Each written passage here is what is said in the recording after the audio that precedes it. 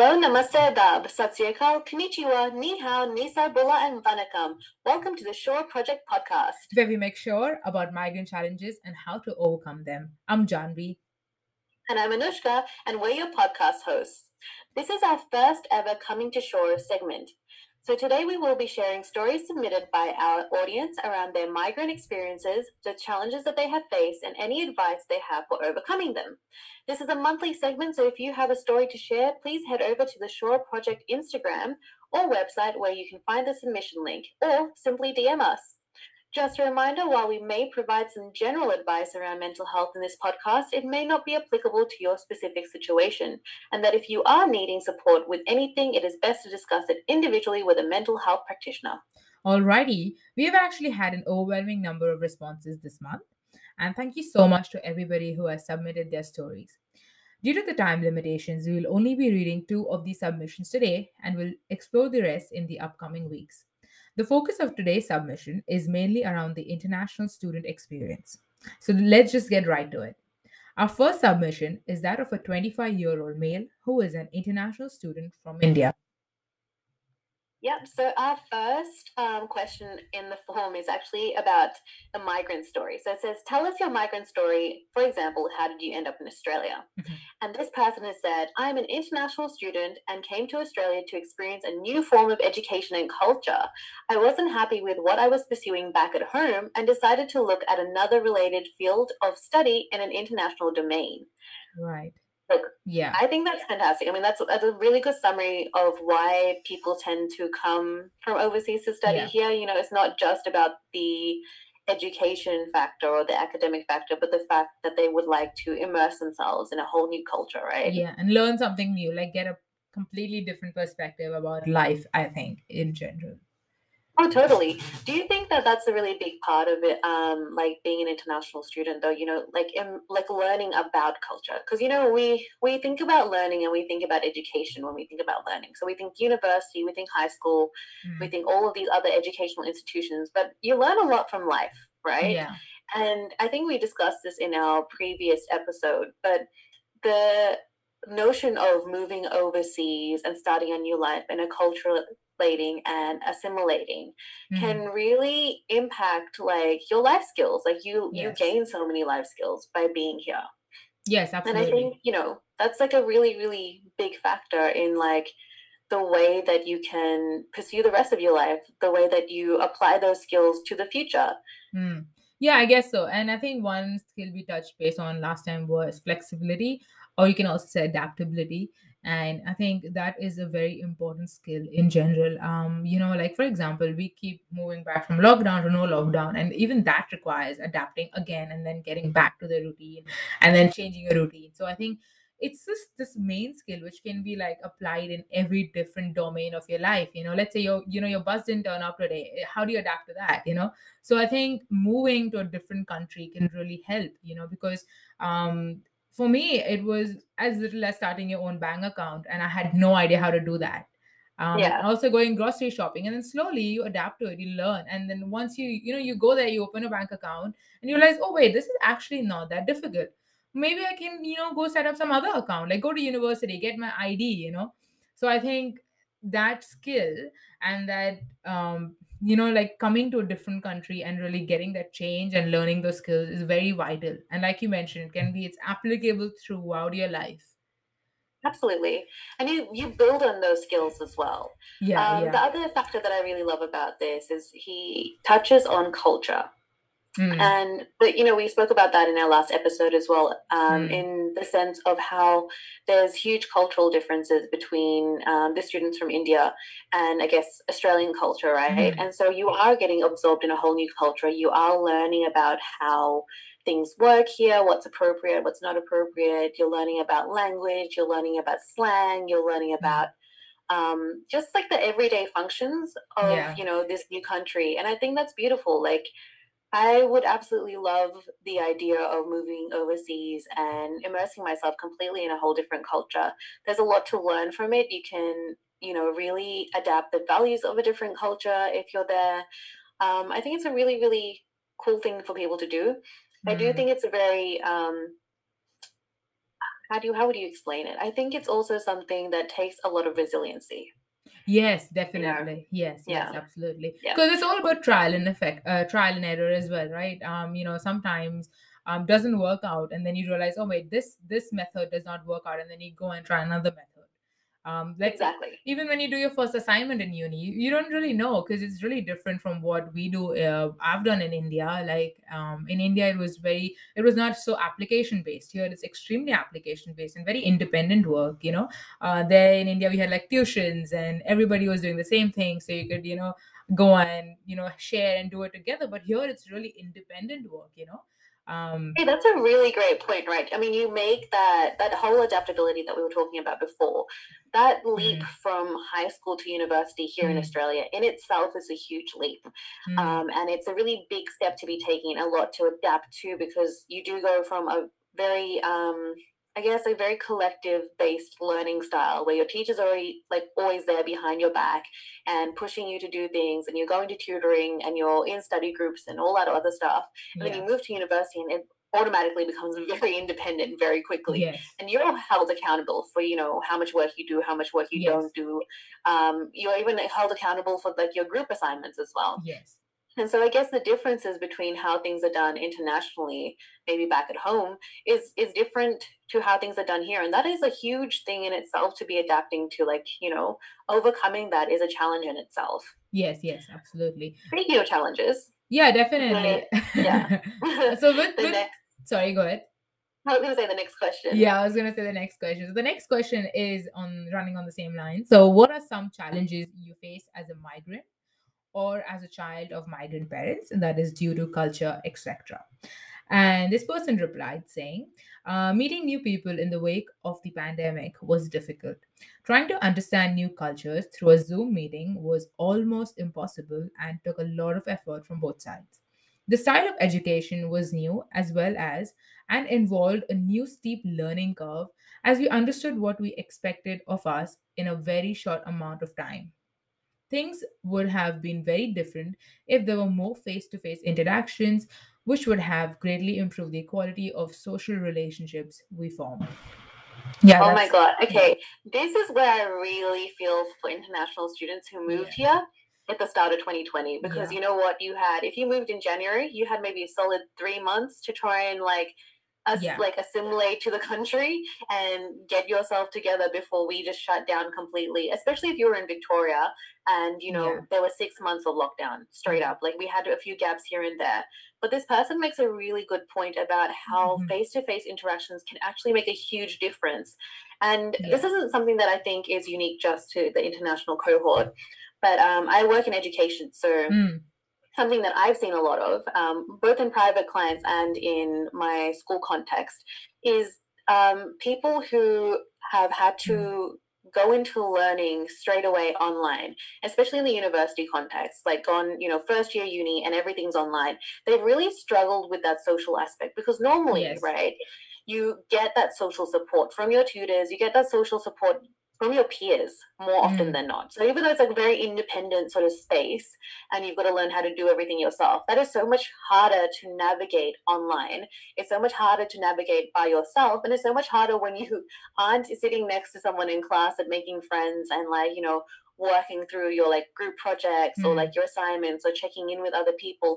Like, that process of university becomes difficult. And then they'll add a layer for, like, I guess, new university mm, students and international students in particular, mm, is that social aspect, because social social ability, I guess, or like being able to socialize with other people, mm, means that you are getting information that you wouldn't otherwise receive. And I think that's a really big part of the international experience. Is you're coming here, you have no one else. You don't have family. You probably don't have friends. I mean, for the most part, some people have family, some people do have friends, some people have someone or the other that is here. But for the most part, a lot of people don't. And I think that's a real struggle, because how are you supposed to network if you don't see people in person? Like, I mean, yeah, you can do some things online, but it's not the same. A face to face interaction allows you to build that connection with another human being.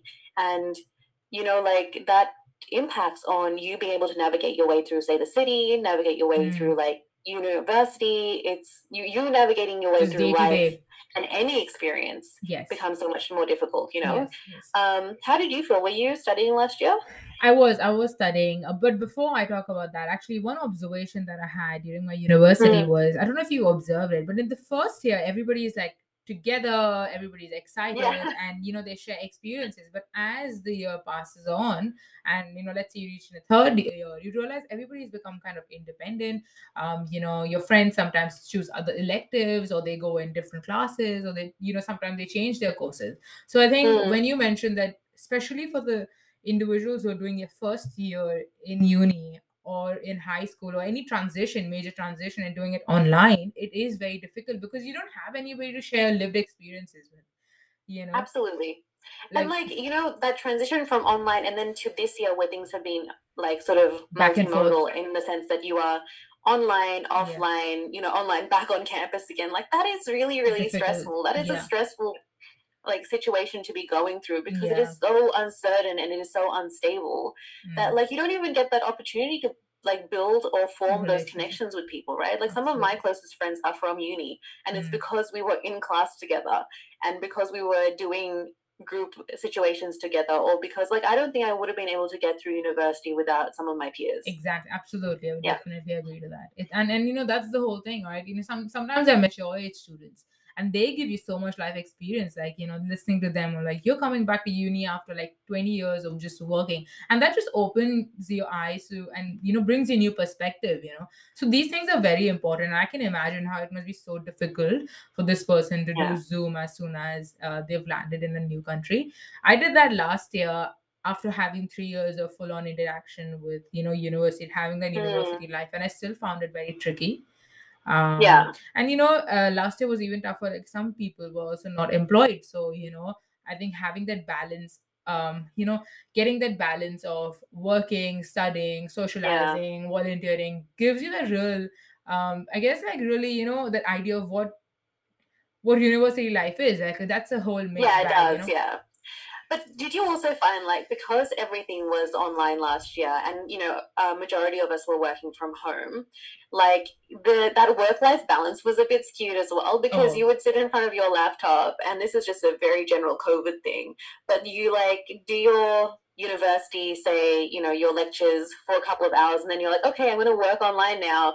Okay, now I'm going to do like interactions with my friends online as well, and everything was online. online. And because we had so many more hours in the day, there's no travel time involved. You're not really leaving your bedroom. That idea of like adapting to the way that the world works when we come back out of COVID, I think is where like the stress really is because all of a sudden you do Hmm. have to commute in and out of uni. You do have to commute from uni to work. Hmm. All of that is an added layer to each other. And then all of a sudden you find yourself not maybe doing as much as you normally could. And then you Hmm. go back into lockdown and then you're still not doing as much as you could because you're getting used to adapting to that space again.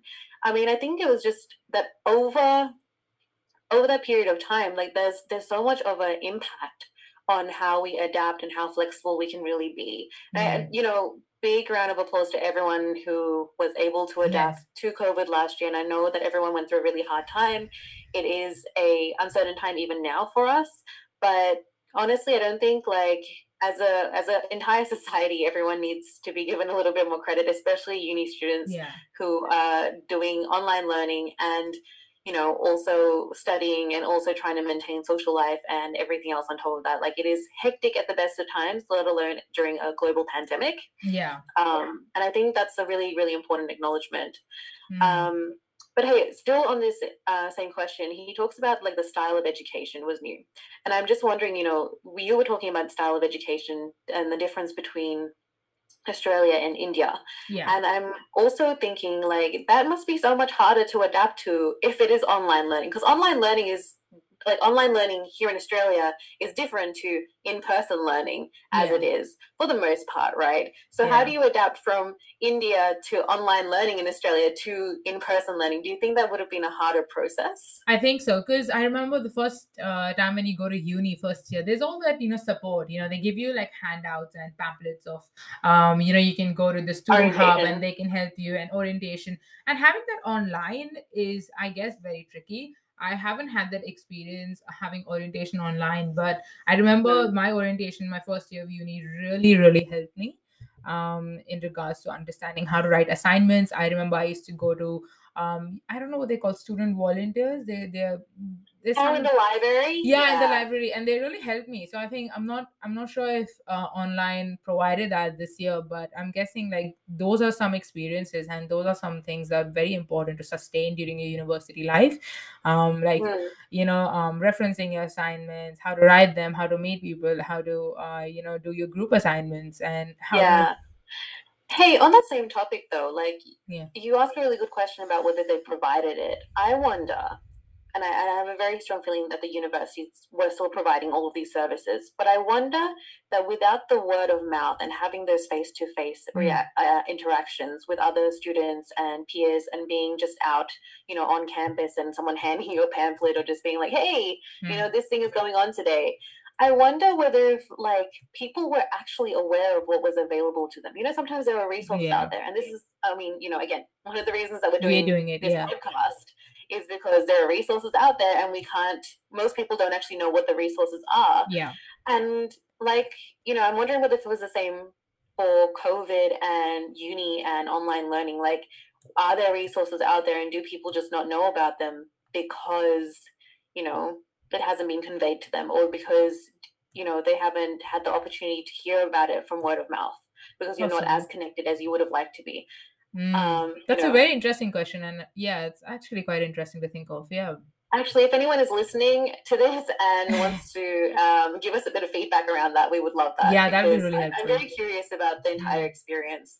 Um, I mean, look, I'm looking at this now and I'm also thinking, damn, can you imagine coming here last year, right, as an international Yeah. student, not really having anyone, then being in lockdown? Like, that would have been a really lonely experience. Yeah, I cannot imagine. Yeah, definitely. I felt lonely when there were so many people around me, even in Yeah. the first year. Lonely as in, like trying to navigate that way, Yeah. trying to figuring it out. So I can imagine that how it would have been for somebody who's just Because that coming. aspect of loneliness is already there when Yeah, you migrate, yeah, right? I mean, yeah, whether if you got a family or not, you are leaving a huge chunk of your life behind yeah, to come here. So you're already battling that. And when yeah. you're stuck in, say, an apartment for weeks on end by yourself and you It can't must be go back difficult. home, that's the other thing. You can't Mm, go back home. No one can come here. You haven't had the opportunity to meet other students and get to know them. It just like it blows my mind. Like that is some serious resilience to be able to get through that space, and yeah, it makes really. me wonder as Hats well off. how many mental health issues would have come Mm, with that. I mean, I can imagine that that would be a lot of loneliness, a lot of stress, a lot of anxiety, maybe mm, some depression. Um, Actually, you know what? RMIT did this wonderful video, and I will include it as part of our resources for this week around the international student experience. I think during COVID, it was mm, more around their communication with their parents, but it was a really interesting video because I think one of the people that speak in the video actually touch on this, and I think it'd be really cool for everyone to have a listen to and watch, and just really get an idea of what it felt like to be an international student who's brand new to the country when the pandemic started. and actually on that note, I actually read a research on international students, especially the PhD level, like master's level, who are doing their Yeah, research. And imagine being stuck in lockdown when your research is, let's say, very human focused. Like asking yeah. questions. So that can also put a hold on a whole like PhD. And that's no joke, to be honest. Like, what do you do in that situation, right? Okay, but literally, this was an issue. Like last year, I was doing my masters as well, and for some of my peers, this was an issue because they couldn't go ahead with their research project, right? Because it Yeah. was very like it was focused around people in real life interacting, meeting people face to face. Hmm. But you're right, as an international student, we have so many issues around visas already and Yeah. being here and, immigration and all of that. Like this adds that extra layer on top of that, right? Like if your studies are being delayed because of COVID, what do you do? Because there is so much uncertainty attached to it. And I Yeah. know for a lot of international students, it's also like, well, if I don't finish in time, then I don't, like my visa doesn't either get extended, or I can't switch visa to like a working visa, and then I can't stay here and work. And then do I have to go back home after? Because Mm. there's always that expectation, right? There's Mm. that mild expectation. And this is something that I've heard from some of my clients, is that you come from overseas to here to study, but you don't just go back home. You come here and you build something of a life. So Yeah. you work, you get a bit of experience.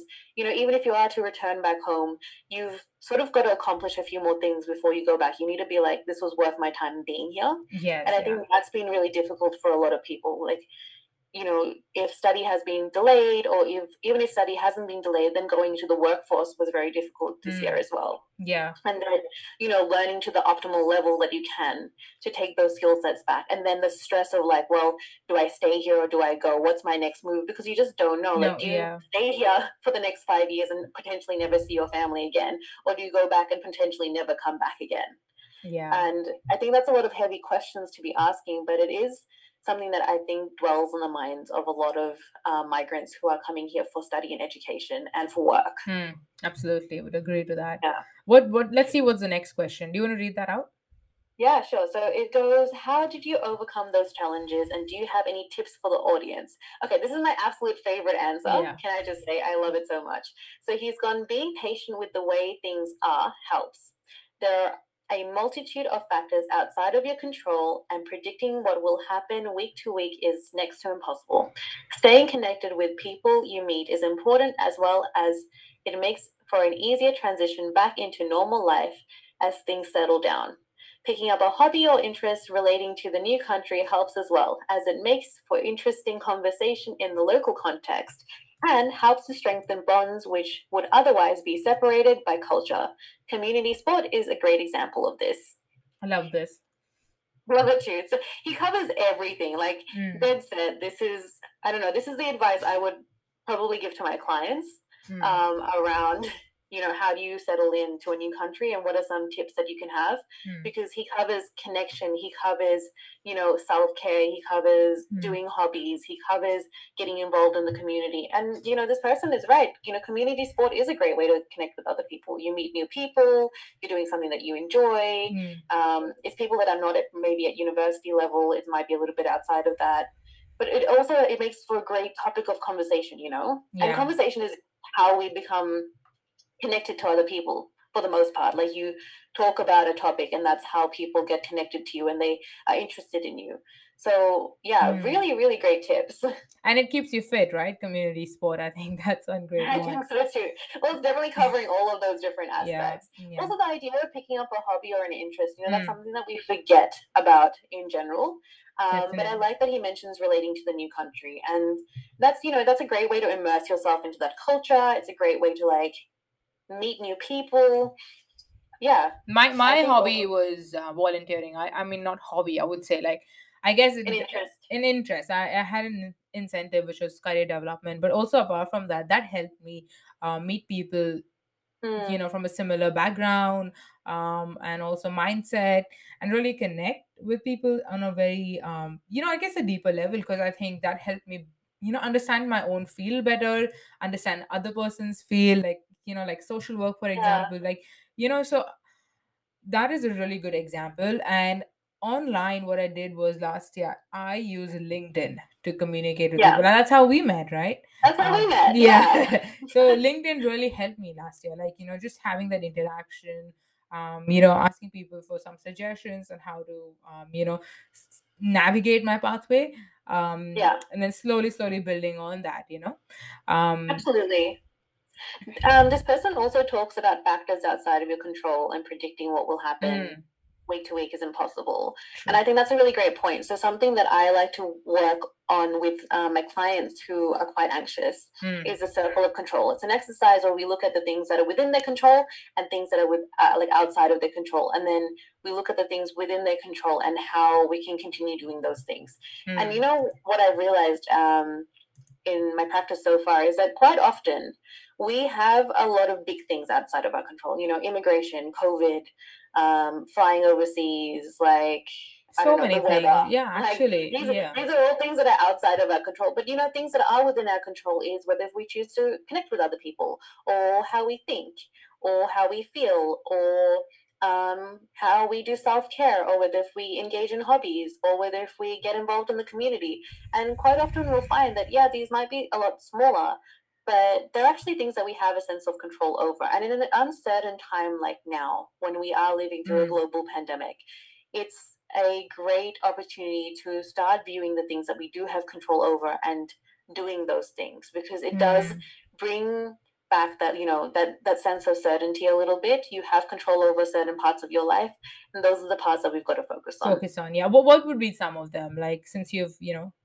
And just as I said, so like, self care. So, and it doesn't have to be anything big. Like, you could go for a 10-minute walk a Walk. day. Yeah. You could drink like 2 liters of water every day. Make sure that you're eating, full Eating. stop. The number of people that just don't eat, let alone, Mm, eating healthy or eating well. Staying connected with your friends. So making sure that you have a balanced lifestyle between work mm. and study and socializing, and also time for yourself. So you've got to make sure that you are always making time for you, Yeah. and even being connected back with your family at home. I know a big part of like COVID was also not being able to control what's happening overseas. Like, Mm. there's a lot of really terrible COVID cases happening in different parts of the world right now, and I know that that can be quite anxiety provoking, quite stressful as well. And knowing what you can do and what you can't do. So again, in that situation, what's out of your control? You can't stop COVID in India. You can't stop COVID in Fiji. Like, Yeah. it's just things are gonna happen as they happen. What can you do is you can support your family. You can call them. You can check in on them. You Talk can to see if them. they need anything. Yeah, and if they ask you to send something over from here, you could probably do that. You can just stay connected with them, Right. and make sure that you're in a good enough space and you're doing well, so that they're not worried about you. That's Yeah. another thing. Yeah. So I think, yeah, it's a very broad sort of activity, but it's one that I really like doing because it puts things into perspective.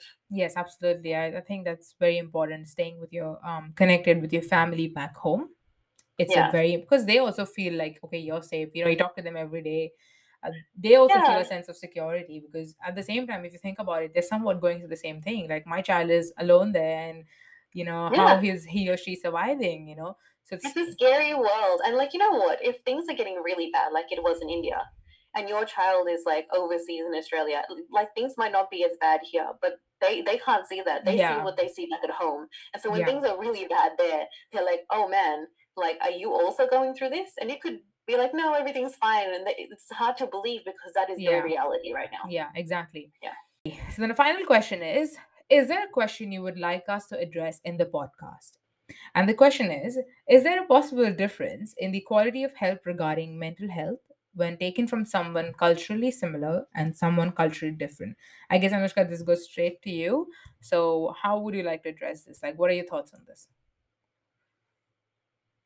Okay, so this is a really interesting question, and I've been asked this recently by a few different people actually. Like, what is the difference between seeing someone like who is Mm. from a different cultural background to you, and is it better to see someone who maybe comes from the same cultural background as you?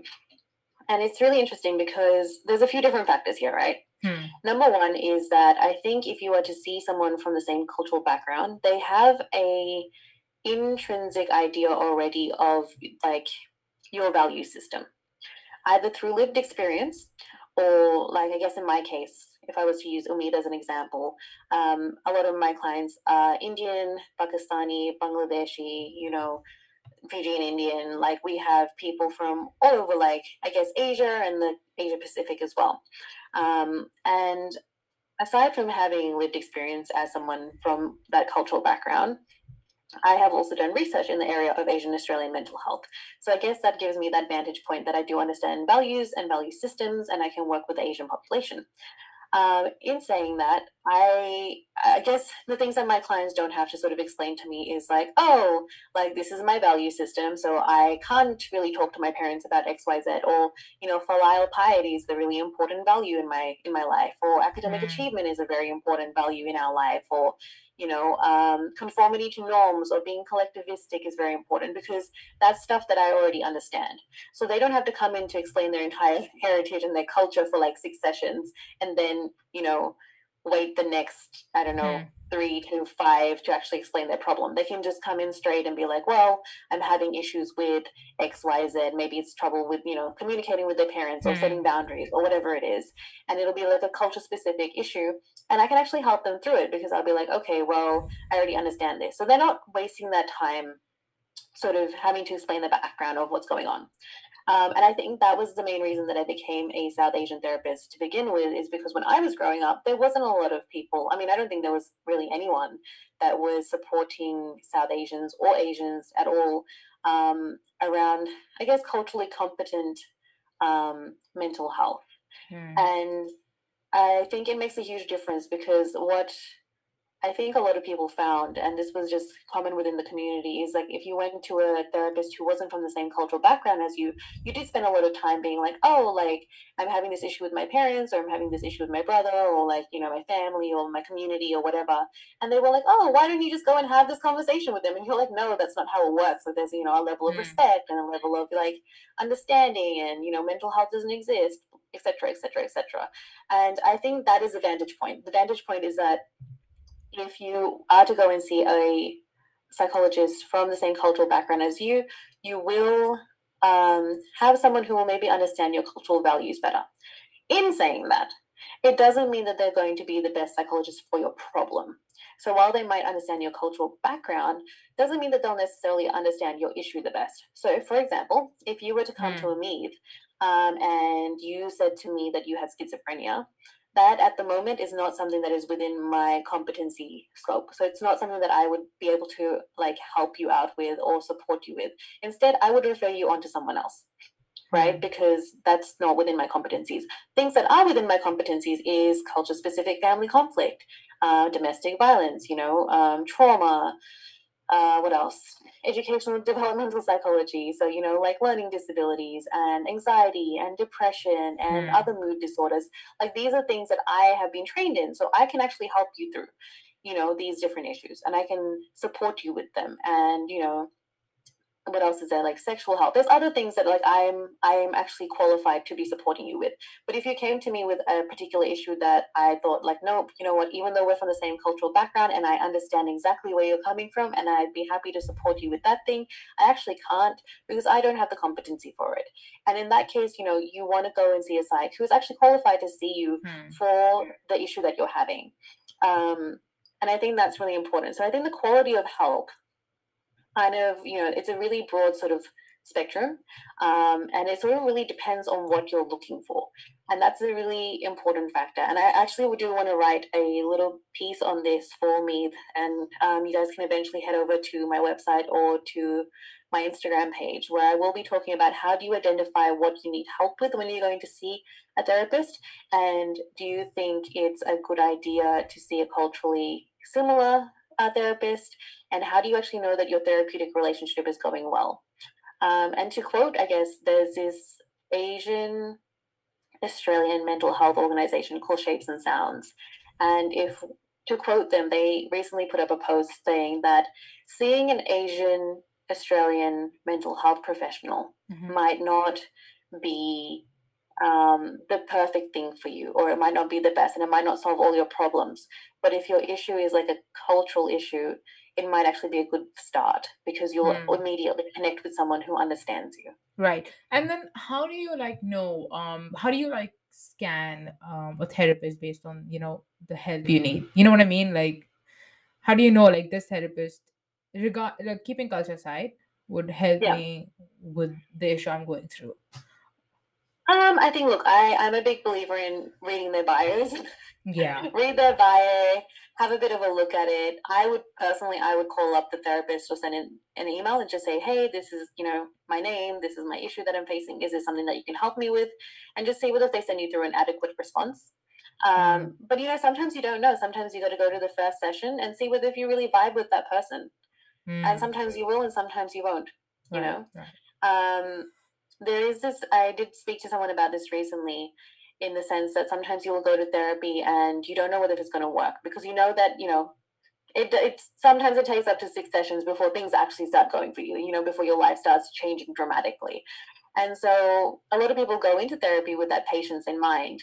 But then, if you're with someone that you don't quite gel with, or someone that isn't, using a different therapeutic approach that is suitable to you, because that's another thing, right? And I definitely am, the more and more I'm talking about this, the more and more I'm feeling like I need to make a post about this, is that there are different therapeutic approaches. We've got EFT, we've got ACT, we've got CBT, we've got all these different types of therapies with all these different types of names, and they all do different things, and different things work for different people. What might work for one of my clients will not work for my other client, and that is fine.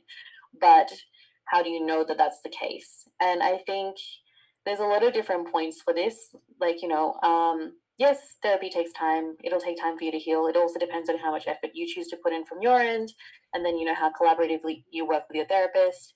But sometimes, that relationship is not a good relationship, or it's not one that's working out. And I don't know, there are some red flags, I think, for therapy. And yeah, I think, look, it's a very Right. long list, so I will eventually go through, and I will put a post, and they will be part of the resources for today. So go back and have a read of that. Yeah. But it's a really good question. How do you flag that? And I think it's a deeper question than one that I can answer over the podcast right now. Hmm. But definitely one worth checking out. Yeah, on the resources. Alrighty. So let's jump to the next submission. So Yeah. our next submission is from a 21-year-old female who is an international student from India. And Yes. the first question we have is, tell us your migrant story. That is, how did you end up in Australia? Did your parents move here, or were you born here? Are you an international student, or did you move for work? And this person has replied, I had the opportunity to live in the UK as a child, and from then on, I've always known it like to be home for me. When the time came to decide where to do my undergrad degree, my first thought was the UK. For whatever reason, that didn't work out, and I ended up here in Australia. I'd never been to Australia before and got no family here, so coming here was never part of the plan. But I got admitted to a great undergrad programs, especially since it gave me the flexibility that perhaps many courses in the UK wouldn't have. Within 2 months' time of applying, I was already here in Melbourne and ready to start my degree. Wow, 2 months. 2 months. I was going to say that is a very short amount of time. Yeah. Hey, this is something that I think people don't really talk about, right? Mm, Like the process of moving overseas is either like you take a really long time, mm, right? Because you prepare yourself. So I know some international students will take up to mm, 6 months, and they'll be like, nope, or like up to a year, and they'll be like, I'm going to study in Australia next year, and I'm going to really prepare myself before I go, like mentally prepare myself in terms of mm. the things that I'm going to take with me, how I'm going to settle down, etc., etc. But I know for some people there is this uncertainty. Yeah. They don't know what's going to happen, and then you get the offer, and that's it. Pack your bags, Bam. off you go. Yeah. Not even time to process it, let alone your family processing the fact that you're moving across the world. Yes, yes, yes, Like, that is definitely. crazy. Definitely experienced that myself. I had the opportunity to move within 2 months too. Yeah, But I was not ready that time. I guess I was too young. So I was like, I'll give 6 months to myself, and see how I go with it. yeah, But yeah, that's one thing. I actually haven't discussed that with a lot of my friends. But there's one common thing with whoever I've discussed this, most of them seem to have just moved. yeah. Yeah, not relying so much on the one 1 year plan, but I guess it's very small circle. But yeah, they have like just decided and they moved here. It was very quick for them, and sometimes that's hard to process until you reach here and you're like, oh wait, I'm already here. Bags packed, Yeah, waiting at the airport, and you're like, wait, now what? What am I doing? yeah, and How the do I navigate?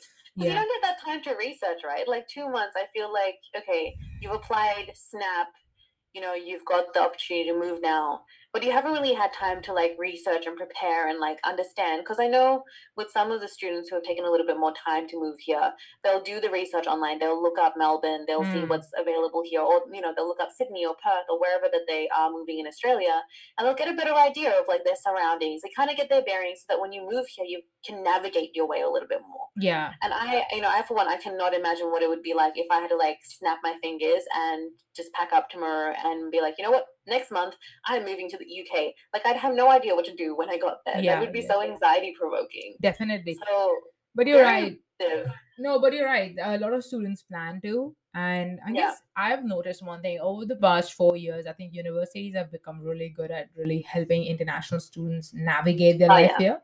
especially online, because now everything's online, so they kind of show it online how university really looks like.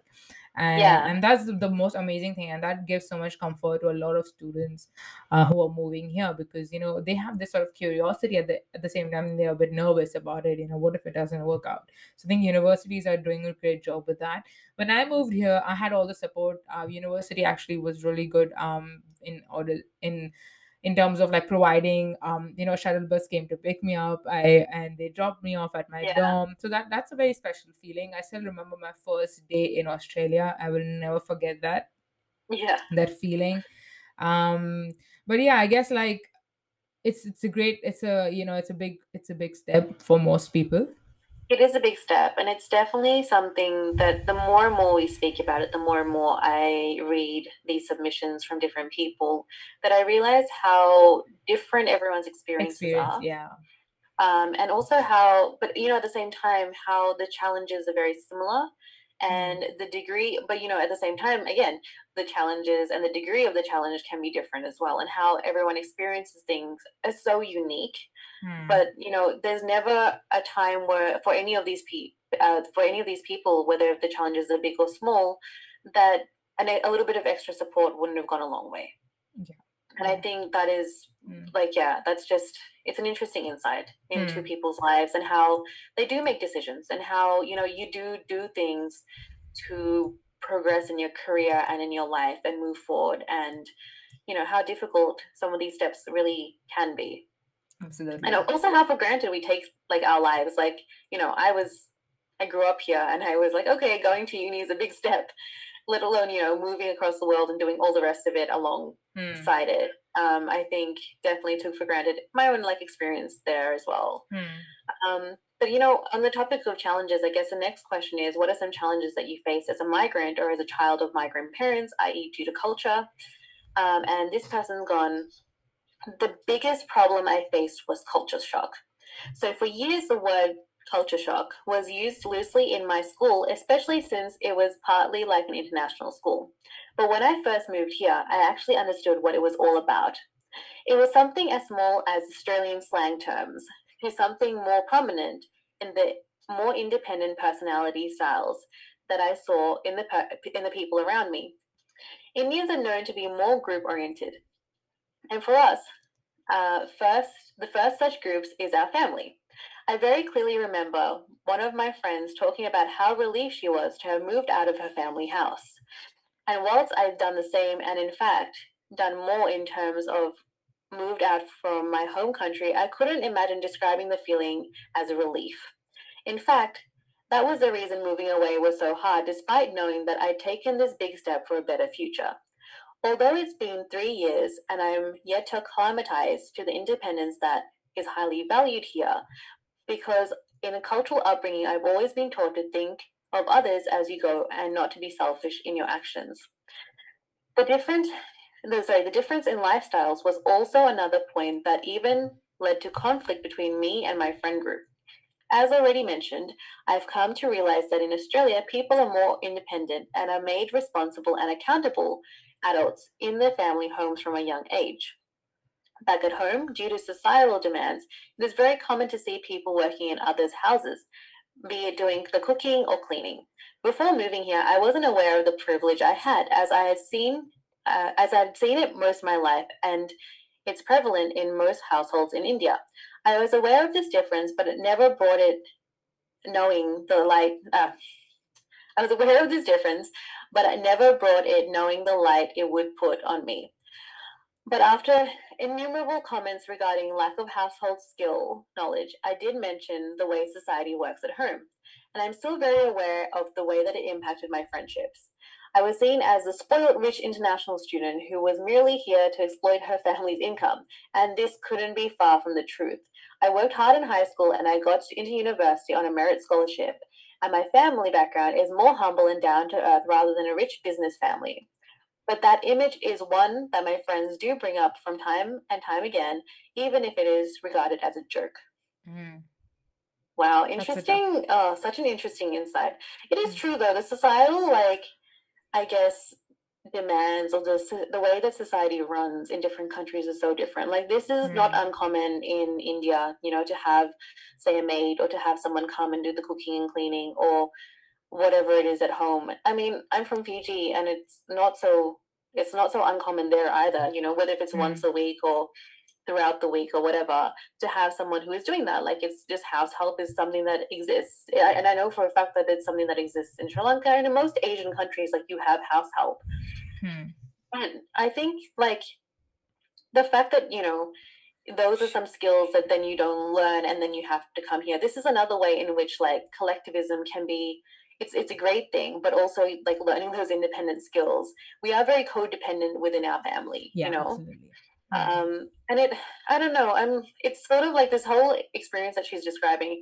It reminds me of the Big Bang Theory with Raj and how he's Yeah. always like, oh, like I had, blah blah blah blah blah, like servants, and I was rich, and he is portrayed as that, right? Like the Yeah. rich international Indian student who's just smart, Hmm. and yeah, Yeah, I get.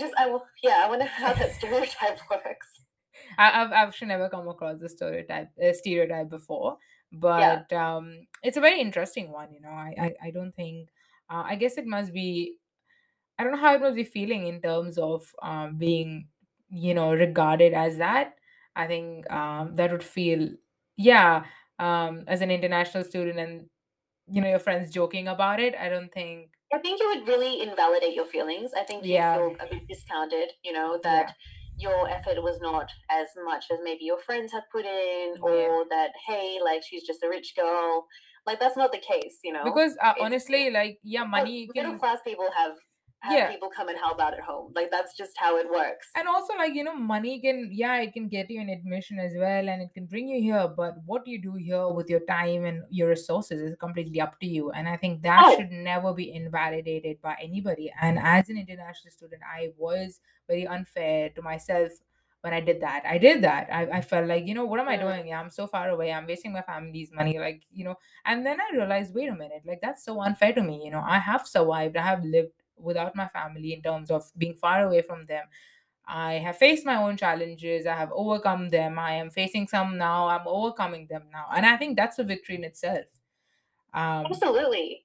Damn yeah. straight it is, because you know what? It's like what we spoke about earlier. You are learning new skills. Mm. You're learning to navigate this whole new like lifestyle. And this entire paragraph is such a great explanation of a collectivistic culture Versus versus an individualistic. individualistic Yeah. culture. And you know what? One of those advantage points of being part of an individualistic culture is that you do learn to be so much more independent. Yeah. You know, um, it's definitely something that I've learned, growing up here in Australia, Mm. is being independent. We are Mm. responsible for certain things at home, and even though we grew up as a as a tight family unit, and you do learn to sort of rely on each other and be codependent on certain things, there are other things that we've learned to sort of mix in that individualism into, because this is where we grew up, right? Mm. But I mean, that wasn't so much the case as maybe how my parents grew up back at home.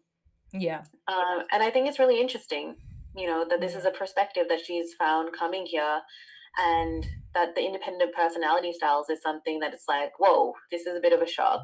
Mm. That, and like, being group oriented, and like, maybe wanting to go and do something with your group, and they're like, no, why can't you just do this thing by yourself? Like, why Yeah. do we need to be involved in this process? Yeah. Yeah. Definitely experienced that myself as well. Why do you want me to come grocery shopping with you? Like, you're going grocery shopping for yourself? Yeah, why And can't you do it? yeah, Yes.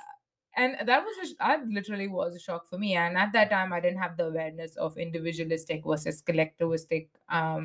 And I thought something was wrong with me. Like, why can't I do it myself? That's actually a really interesting point. Like, not knowing the difference and not knowing the words for the Not things being that you're aware. experiencing. Yeah, Yeah, like not being able to attribute that to something yeah, can be exactly. difficult, I think. Because when you know the word for something, you're like, okay, right, you know what? This actually has a bit of a label, and my experience is not invalid. Like, this is actually something that people go through. Okay, right. Yeah, and there's Now I nothing wrong understand. in Like, it. It's just how it yeah, works here, and you got to adapt slowly. third time, fourth time, by the fifth time, you're like, okay, that's how it works. I'm gonna go alone. That's no problem. Absolutely. Um, You know what? This is another really good point. She talks about not being selfish in your actions, but I think in our culture, it is something that, we value a lot is being with other people and always being inclusive and being very hospitable and all that sort of stuff. There's like hmm, there's a huge emphasis on doing things together. And hmm, like, I think that when you start tasting that independence and doing things by yourself, even for me growing up here, like maybe sometimes doing things that are outside of like thinking about the family and how it might impact the family. yeah. I definitely like have thoughts about it and I'm like, oh damn, like am I being selfish? And I'm like, no, this is just an individual thing that I can Hmm. do. Like you're allowed to do it. But it's a lot to get your head around mentally. Yeah, I think initially when you start making boundaries with people, Mm, even with your family members, this if you're from a collectivistic background, I've noticed that I found that thought to be very repetitive. yeah, Uh, but as you kind of keep doing it, and I realized, yeah, once I learned about it and I studied about it yeah, and I spoke to people about it, I realized it's not a very unique experience. yeah, And it's at the same time every family is different, right? yeah, And yeah, absolutely. so I think slowly by surely you kind of build that skill as well. um, Yeah, and I guess your family adapts eventually to yeah, that as I well. agree. So yeah, I'll just head to the next question. So the next question is, how did you overcome those challenges, and do you have any tips for the audience? And the answer is, for me, I was always aware of the fact that I'm here to get a degree and make a future of for myself. In times when I've had fight with my friends due to these cultural differences, I've used that emotional energy to reach out and connect more with family and friends at home and focus more on my studies.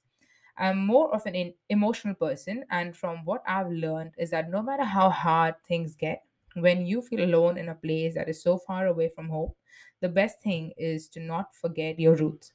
The way people from your home country can understand and relate to you.